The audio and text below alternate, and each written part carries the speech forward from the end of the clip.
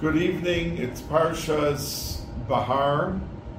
Yesterday we had Pesach Sheni, which was the eternal lesson for Klal Yisrael that it's never too late and everyone has a second chance at doing the right thing. We also know it was the yahrzeit of Rabbi Meir Rabbi Meir the Tana, who was buried in Tveria, standing up.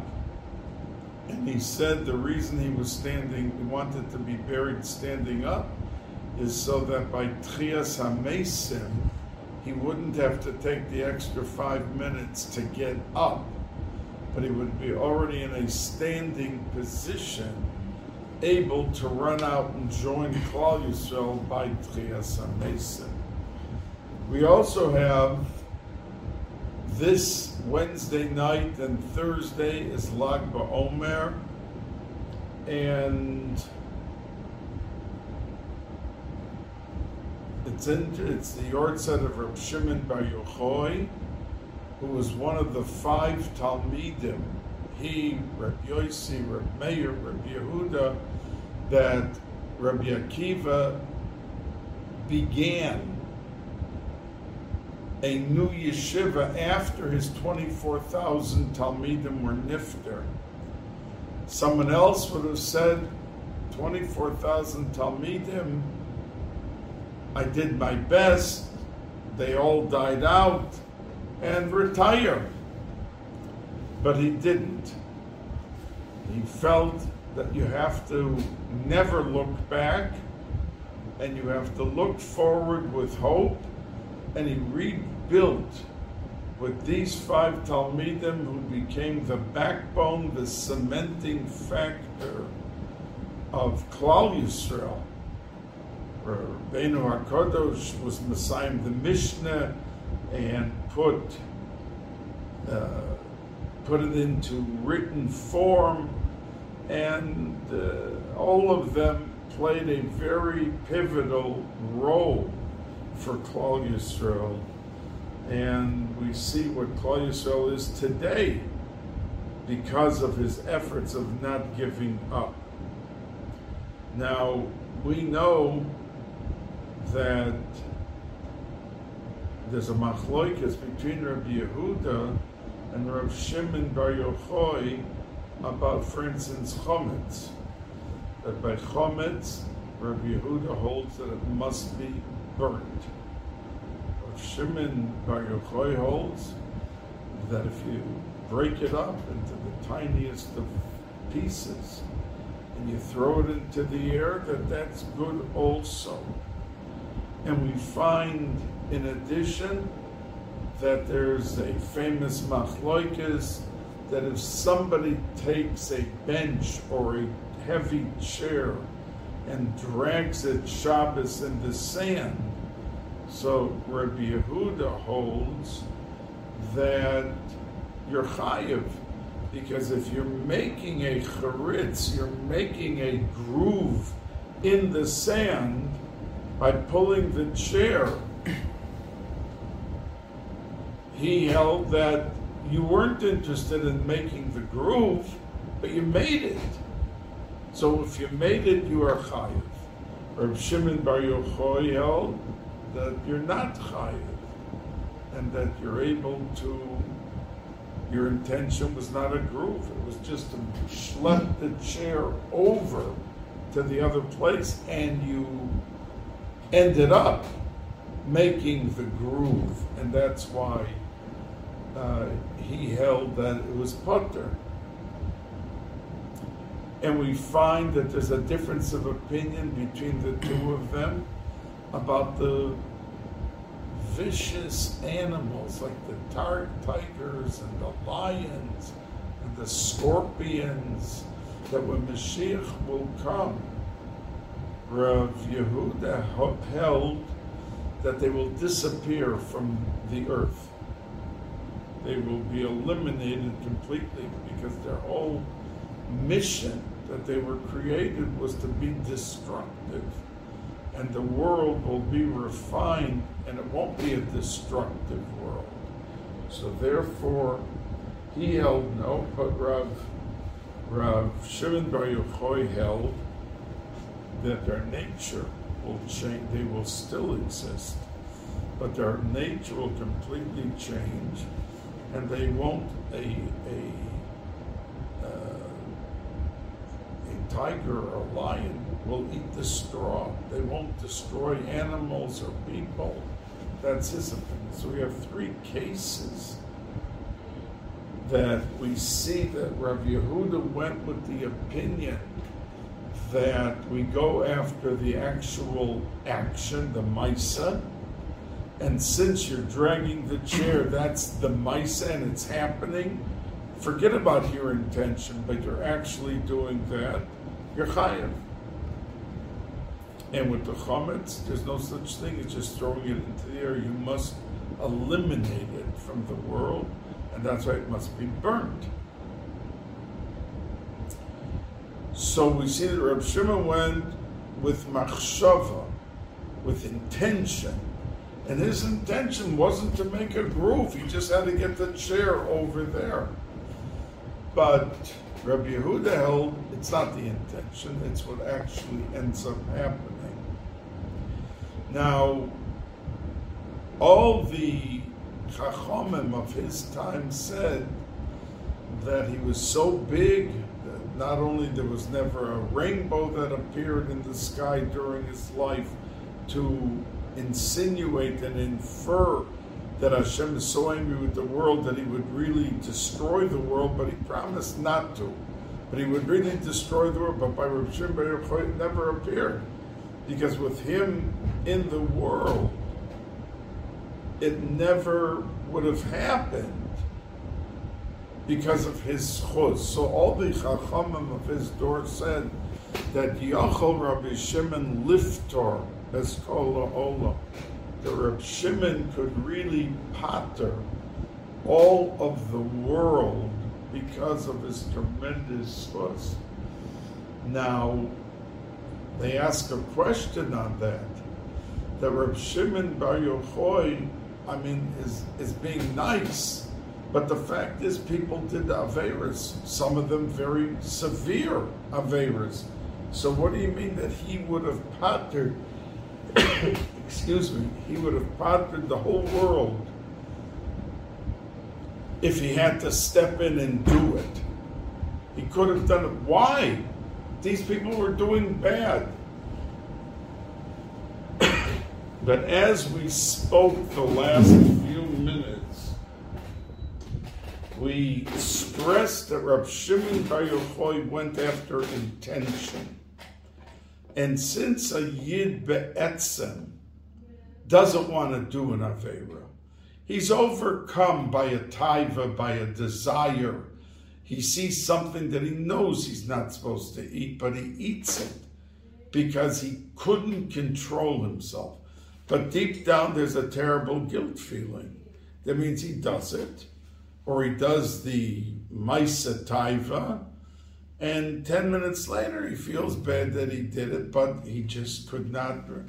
So because in all the three cases that I illustrated for you, and explained that the reason for Reb Shimon in all of those cases was he goes after intention. So if the intention of Yidden is not to do the Averas, and that's his main point that he underscores, that's how he was able to pater the whole oilam, the whole world, from all the Averas that they did, because he underscored and stressed the concept of intention over the actual action.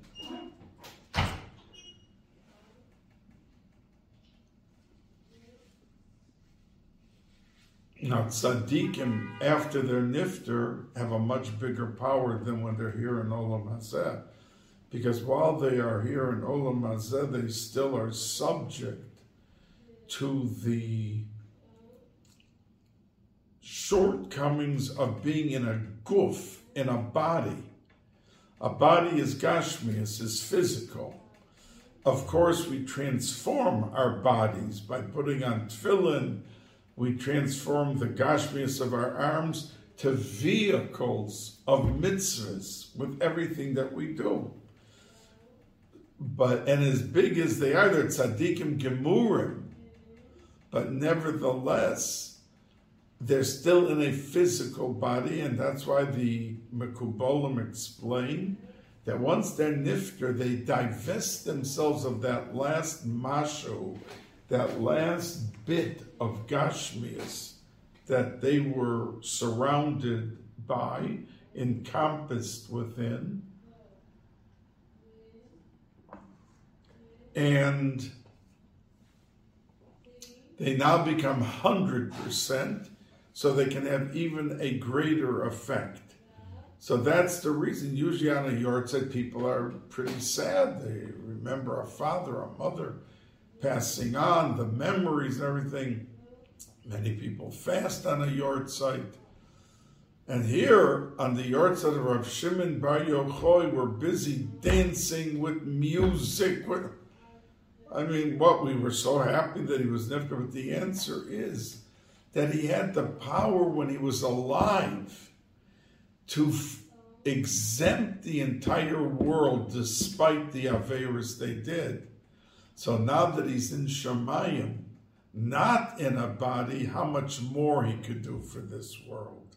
And that's the reason it's a simcha, that he is there fending for Klal Yisrael and putting himself forward to be able to exude every power of mechila and slicha and kapara, because he says they never meant to do these averos. They were against it, but they never were in the quicksand up to their necks. So that's why they did it. He's able to be a much more effective ambassador on behalf of Klal Yisrael from there, as opposed to being here. Now, Parshas Behar, one of the psukim, after it discusses Shemitah, is V'lo sanu ish es amiso. We have two psukim that are very similar in this, but one is talking about that you're not allowed to cheat your friend.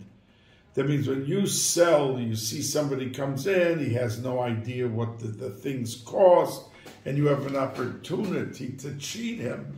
There's an Isser D'Oraisa, and the pasuk ends V'Oraisa Me'Elokecha, because he may not know, and you may get away with overcharging him or cheating him. But you can't get away from me. I know what you did, Hashem says. So that's one pasuk. But then there's another pasuk that says, Isser of Onoas Devarim. You're not allowed to say to a Jew hurtful things. It has nothing to do with embarrassing him or saying it in front of 20 people. You can be in the most private place and no one is around to hear you, to see you, and you say to him your tongue becomes a razor sharp acid tongue, and you can dig into a person without touching him, without taking a knife or a gun or a stick and hitting him, and you're just talking to him.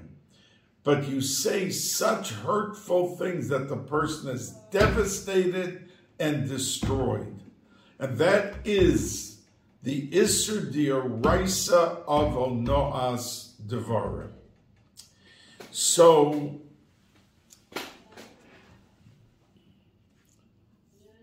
Rabbeinu HaKadosh, the Gemara says, and the Medrash talks about it also, says that he made also Suda, he made a festive meal for his Talmidim. And he served them tongue.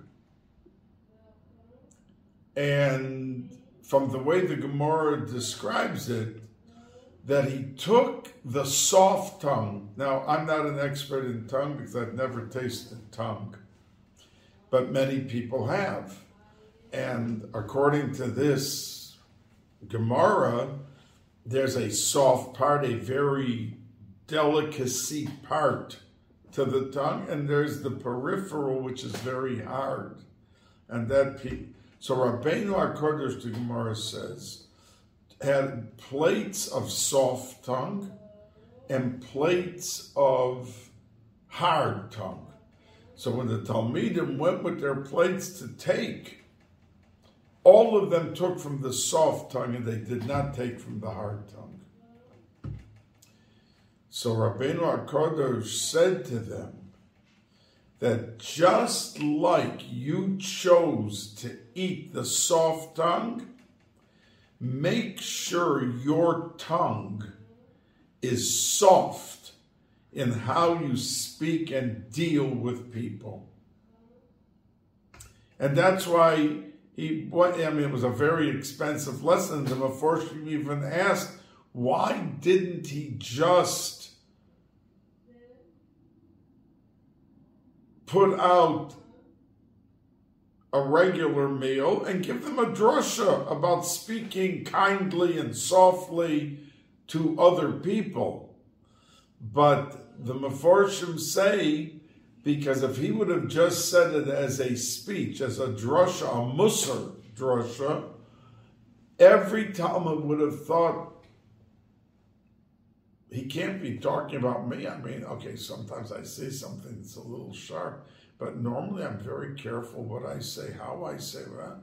They would exempt themselves and exclude themselves from being under the umbrella of what his speech was meant to be for each and every one of them. But when he actually put out the tongue and they chose the soft over the hard, they couldn't exclude themselves. So when he wanted to make the point that they had to refine their speech level and the quality of the speech in dealing with other people, he had to give an actual concrete example and put out the tongues. And after they left all the hard tongues there and ate all the soft tongues, he could make his point effectively. So say the Meforshim why he did it and chose this way to be able to bring out his point. Now, the Isser of Ribis, of paying, or if someone, let's say somebody lends somebody $2,000 and he asks him for interest and he pays the interest, the person who lent is over an Isser D'Oraisa and the person who borrowed is over an Isser D'Oraisa. Yeah, there is a way, there's a heter iska and all of that, but I'm speaking just the regular pasuk. And it says that Reb Shimon Bar Yochai, made a statement on that pasuk that malva beribis yoisa shemarchiven mafsidin, more than you make on the deal with the money you charged 5%, 10% interest, you made an extra $300 on this loan.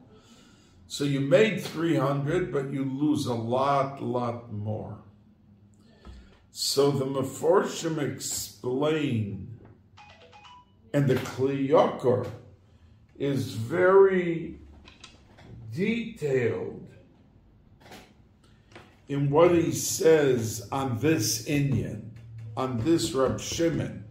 The Kli Yakar says that when Rav Shimon Bar Yochai said that you lose more than you gain, so he admitted that you gain some money by charging the interest, but you diminish your emunah. Because when a person opens a regular business, he knows that he has to come into Hashem. There were people that were brilliant and smart and everything, and they never made parnas in their life. They tried this, they tried that, it never happened. And there were people that were at the bottom of their class, and they became multimillionaires, and they were giving tzedakah, supporting yeshivas and everything. So, because it has nothing to do with brains, it has to do with mazel. Now, the emunah level is heightened when a person realizes he has to come onto HaKadosh Baruch Hu, and if he has pure emunah, then there's never a problem. That's what we say in benching. Lo reisi tzadik nezov, because people have a certain calmness, a peacefulness, serenity that you found by all tzaddikim. If you went in to the Lubavitcher Rebbe, the Satmar Rebbe, and they didn't have a problem of any money, that's Zocha Malachto Nasa Al Yedei Acherim, that they were Zoicha to have as much support as they needed whenever they needed money. It was like, why? Because their emunah level was so high that even if something went wrong, they weren't distraught and destroyed. They were in the hands of HaKadosh Baruch Hu, and there are things that look like a devastating loss, and there are things that look like a overwhelming success, and turns out 3 years later the exact opposite, that they had no cushion, they had no from the success. So the tzaddikim's path was basically one of emunah and bitachon. And whatever came across their path, they were in the bosom, in the arms of HaKadosh Baruch Hu, and they were very comfortable.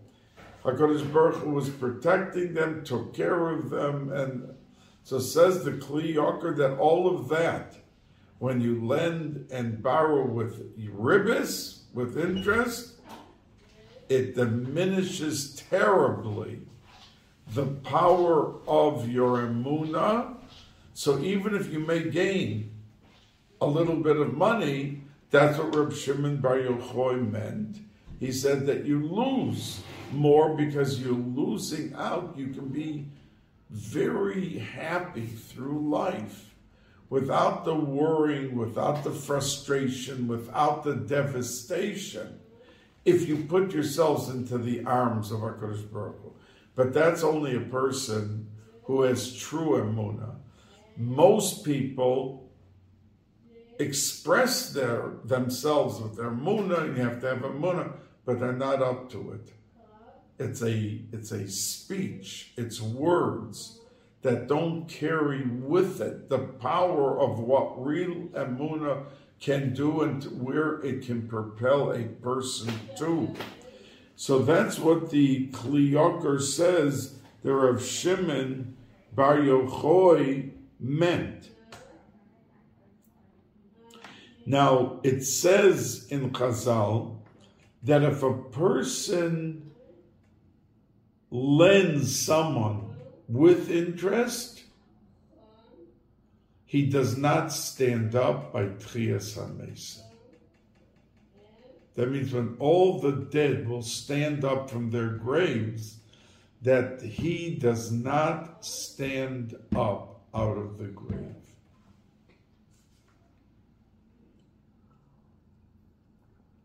So the Mefarshim are very curious. We have worse of it. I mean, lending with interest or borrowing with it is a lav. It's serious, but it's a lav she'ein bo maisa, and there's no malchus for it. I mean, it's a serious aveira, like all aveiras are, but it's not chilul Shabbos, and it doesn't say that someone who's a machal Shabbos, he doesn't stand up by Tchias HaMesim. Yet by this it does. And the Mefarshim say a very, very insightful point. Because who are the people who borrow for interest? The desperate ones. They come to someone and they say, if I don't get the $10,000, I'm losing my house, I'm losing my business, and they're so desperate for the money that they're willing to pay anything. They're willing to pay whatever. If the guy said originally 5% interest, he said, I changed my mind, I want 10%. This desperate person will pay the 10%. He won't say, well, you first said 5 and now you're saying 10. He won't say that because he needs desperately the money. It's looked at as the worst thing that a human being can do to another human being. That means when somebody is in a desperate situation and you take advantage of that desperation, the Torah is very, very unsympathetic to the person who does that. That there is no level of rahmanis or pity to the person. Person comes, oh, you're going to lose your house. Well, I have $20,000 in the bank. I can't give you the whole 20, but here's $2,000 here. I'm lending you $1,000 without interest to help the person, not to squeeze him by the neck.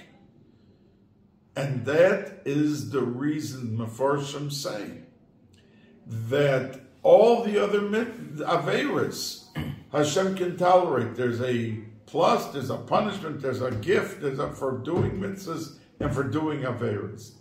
But when it comes to doing the Avera and choking someone and taking advantage of a situation that you pay eternal price, you don't stand up to Tchias HaMeis.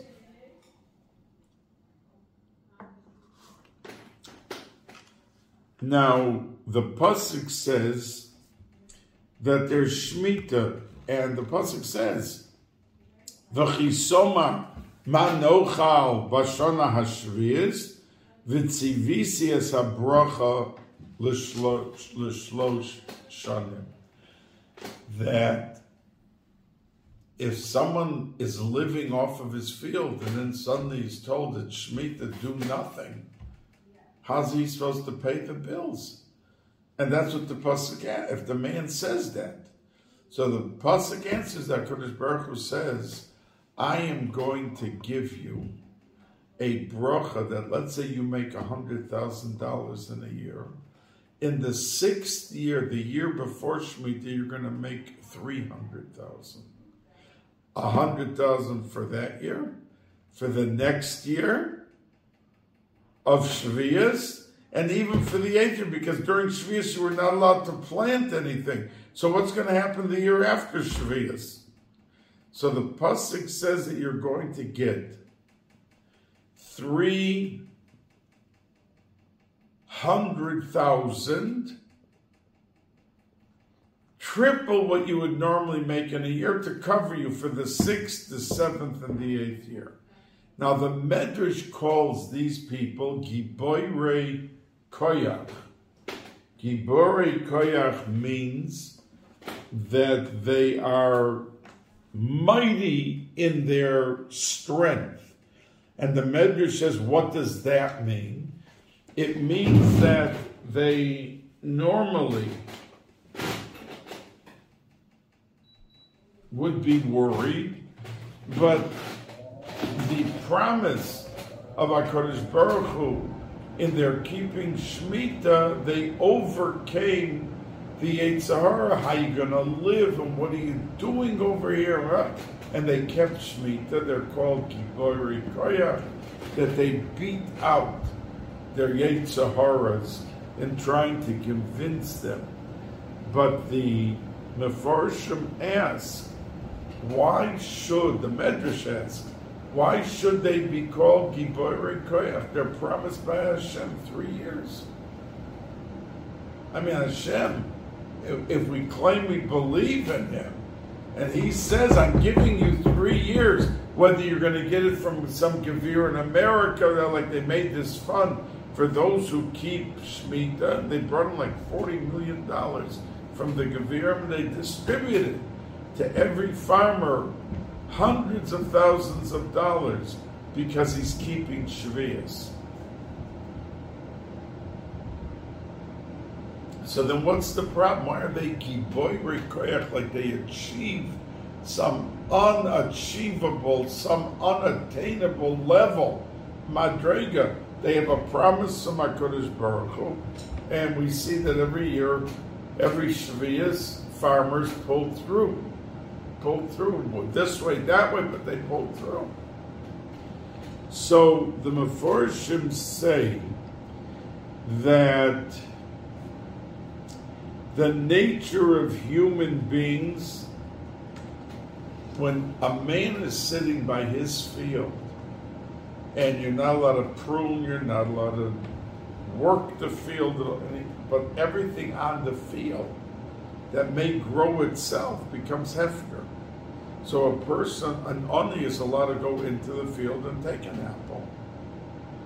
Now, when you see the people coming into your field that you bled and sweat and everything all the years, and you can't do anything, and they're coming and they're going, that's why they're called Gibori Koyach. That they don't lose themselves in the sea of despair and disappointment in the fact that it's now after and people can come and go and take if they need it, if they're on the end. Another thing that they say, and this is really human nature, is that people do not look at the past. That means you could have had everything. If in the 6th year you got triple, you got 300,000 instead of 1. How could you come a year later and look at it? Oh, look what's happening. I'm not working my field, and look how much effort I put in to build it up, and now it's hefker, and now it's up. Because they say, it's not what you did for me yesterday. What have you done for me today? And that is a terrible shortfall of human nature. So that's why they're called Gibori Koyach, because they still keep Shemitah, despite the fact that nothing now is happening for them, and human nature would make them feel, at least inside, bad and challenged to think about what's happening. And that's the same thing with all of us, that we have to be constantly reminding ourselves of all the good that was done for us and all of the things that HaKadosh Baruch Hu sent our way. And if now we have a problem, what about the 10 years of good, the 20 years of good? That's non-existent. And that's why they were called the Gibori Koyach, because these thoughts didn't come into their mind. Didn't come into their mind at all to lose themselves. Now,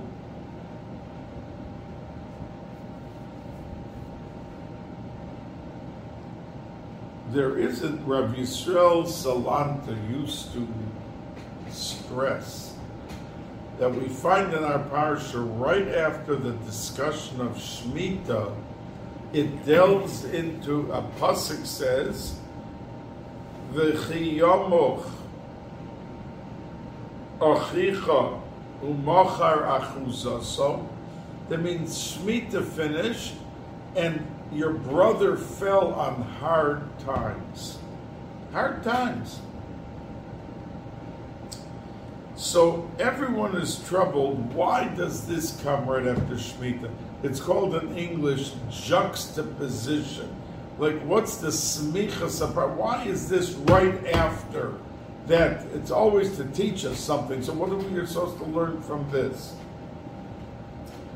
So the Meforshim say one of the pshatim is very, very realistic and down to earth, but hard to achieve. And what they basically say is that after Shemitah, that we had the Emunah people kept Shemitah, they didn't work their fields, and they saw that things worked out, that if somebody came to them that was hard-pressed, they shouldn't say to them, listen, I just got done with Shemitah. What pulled me through? What pulled me through was the unbelievable level of emunah that I was taught to have, and bitachon, and I tried my best to employ to do just that, and that pulled me through. So don't you worry, even though you're about to lose your house and you're about to, don't worry, have bitachon and Hashem will help. So Rabbi Yisrael Salanta used to say that bitachon emunah is for yourself. But when a brother comes to you that's fallen on hard times, and he is desperate, you are not allowed to say to him, have emunah and bitachon. And he even uses a word that would be normally not usable for a yid to say. He says you have to become a kofar, a denier in HaKadosh Baruch Hu when you're dealing with that person. Because don't give him musar and don't give him chizuk. He needs the money. He's fallen on hard times. He's about to lose his house. Take out your checkbook and give him $2,000. Help him. He needs the money. Don't give him the speech. The speech was for yourself. And that's how you pull through Shemitah, and you were able to survive because of everything that you said and believed in. And at this point, that's for yourself and the rest of your life, but not for the other. A yid puts out his hand and says, I'm in desperate need. You have to help him, bottom line. Not with speeches, not musar drushes, and not opinions and eitzes. What you need is the bottom line. Like the son, the Baal Shem Tov had a son, Tzvi, and a daughter whose name was Odo. Now, Tzvi thought that he was supposed to take over for his father. So when his father was nifter on Shavuos, he went the next week after the Shiva and he sat in his father's seat. By the first yortzeit, a year later, his father came to him and said, my dear son, it was not meant for you. It's meant for the Mizritcha Maggid. And what you should do is stand up and trade seats. He should be sitting at the head of the table, and you should be sitting where he's sitting. He didn't question or ask anything, and he got up, and he switched places, and then for the next 11 years, the Mizritcha Maggid was the leader of the Chevraya. But this Tzvi, the son, he did a very rich shidduch. And he gave out money and spent. He was, if somebody needed, he was so lavish and so generous. And it came to a point, and his father already was nifter. The Baal Shem Tov was not here in Olam Hazeh. And he went around to his father's Talmidim, and he told them, I'm out of money, and now I am so used to giving and doing. I became called Moichen Dekatnes. He became limited in his expansiveness. He couldn't be. So he went from Talmud and Chassid of his father, one by one. This one gave him this advice, and this one gave him this bracha, and this one. And he came to Reb Pinchas Koritzer, and Reb Pinchas Koritzer asked him, "Are you able to stay here for 2 days?" So he said, "Yes." And Reb Pinchas Koritzer disappeared. And Reb Tzvi was in Reb Pinchas Koritzer's house waiting for him to return. 2 days later, he showed up with 2 sacks of gold. And he said to him, "I took one look at your face, and I saw you didn't need brachas, you didn't need eitzes, advice, you desperately needed money, the bottom line. So I didn't even have a discussion with you, I just went out to my sources, and I'm back with 2 sacks of gold for you to be able to continue your expansive posture." So that fits in with this word that when a Yid comes for help, forget the chizuk, forget the discussion, he needs help, that's the bottom line. Give him a check, give him some money, and that's what he needs, and that's what he needs to leave from you. The Sfas Emes says that the Medrash says that the reason that the Beis HaMikdash was destroyed was for 2 reasons. Sinas Chinam, as we know, and the second reason was that they didn't properly keep Shemitah. So he asks, what does Shemitah have to do with... So he answers and says that the Beis HaMikdash was a unifier. It had a unifying effect. Vayichan Shom Yisrael neged Behar ish echad b'leiv echad. And Shemitah also had a unifying effect because of the fact that it brought the people together. They were in it together. They were giving up their lands. They were not working the lands. They didn't know how they would eat and what would happen. So it unified Klal Yisrael. So the Sfas Emes says because the period of Sinas Chinam and the bittul of Shemitah, which was a unifier, that brought about Nebuch, the Chorban. Now, he goes on to explain that Klal Yisrael, during Shemitah, it was an equalizer, just not a unifier. Meaning that somebody could have been a big farmer, he made $1 million a year, and now suddenly was not doing anything. So it brought the people, they went back to Avodas Hashem, they were busy. What did they do the whole year? They were stronger in the given areas.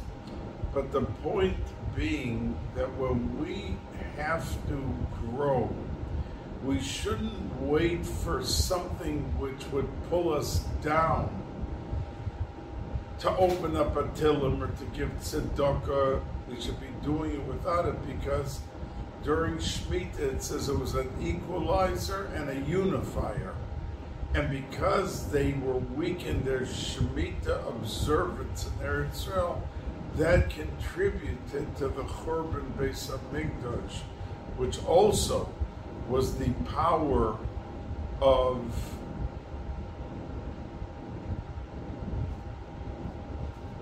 helping Klal Yisrael to cement those relationships. Now, it's interesting that when it came here, there were thousands dying every day, or at least hundreds and hundreds, and it came Lag BaOmer, and not one died. Suddenly, like an abrupt end, and then Lag BaOmer, that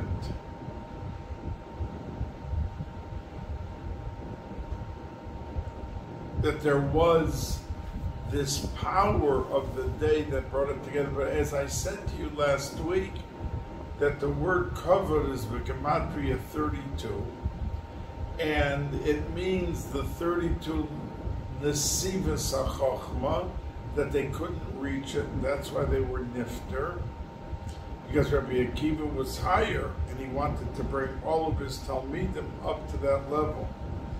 But when the Lamed Beis Nesivas HaChochma finished the 32 days from the beginning of Sfira up until that point, so then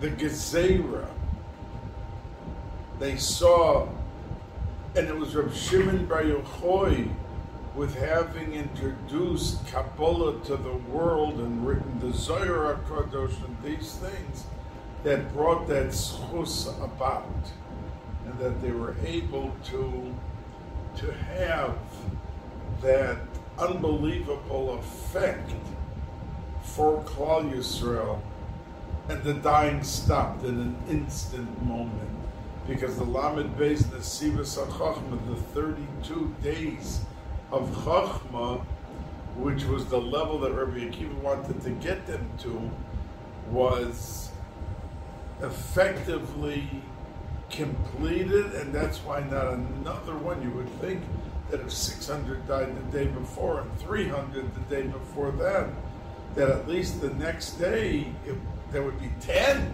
that would die, that 20, there would be something. But it stopped on a split dime. It stopped altogether because it was able to bring out. And that's the reason why we cut children's hair. Many do it on Lag BaOmer, because Rabbi Akiva darshan all the tagin, which look like little hairs on top of the letters, and they're called sa'aros, hairs. So therefore there's a minig to cut the hair on Lag BaOmer, and we don't cut the hair the whole time, because hair is a unique, like in the Olam Atziyas, there's nothing, it's different than the other three Olamas of Asiya, Yetzira, and Bria, and that's why it corresponded to so much that we don't take haircuts during Sfira, and it comes Lag BaOmer, we all do take haircuts, and that's why we take the hair off the heads of the children who have not had the thing, because hair is the only physical item that has no feeling. That means if somebody goes up to you and punches you, you'll feel the pain in the arm. But if somebody cuts on skin, they'll feel terrible pain. But when they cut the hair, you don't feel anything. There's no pain to it, because it's already in the realm of Lamed Beis Nesivas HaChochma, and that's why it's untouchable, that even Begashmi is, that there is no hergish, there is no feeling. So anyway, these are very holy days, and Dahoiben, they're very elevated days, and that a person is able to hone out and to bring out the best of the midos each and every day through the tzinor created by the fact that we have Sfiras HaOmer, and each and every Yid, when he comes to the Simcha of Rab Shimon Bar Yochai of Lag BaOmer, that he is mashpia from where he is, Yachol Liftor Es Kol HaOlam Kulo, he's able to be a magnificent ambassador, goodwill ambassador on our behalf in the fullest way that we could never reach, and that he is able to do, and that's why we're misameach with him on his yortzeit. Freilich and Lag BaOmer to each and every one, and that the Eibush is a helping, that Parshas Behar has the Shemitah and all the Yovel, and Yovel is comparable to Yom Kippur, which brings a kapara for all of Klal Yisrael. The Shalach HaKadosh once asked his Talmidim, which is bigger, Yom Kippur or Shabbos? And they all answered Shabbos, because you have 7 aliyahs, and if someone's Machal Shabbos, it's a Chiyuv Misa. Yom Kippur is just a Chiyuv Chorus, and there's only 6 aliyahs. So the Shalach HaKadosh said wrong, that Yom Kippur is Keneged Yovel, and Shabbos is Keneged Shemitah. The reason that the punishment is less is because it's such a day of Slicha, Mechila, and Kapara that it's even reflected at the level of the punishment, that it is knocked down a notch.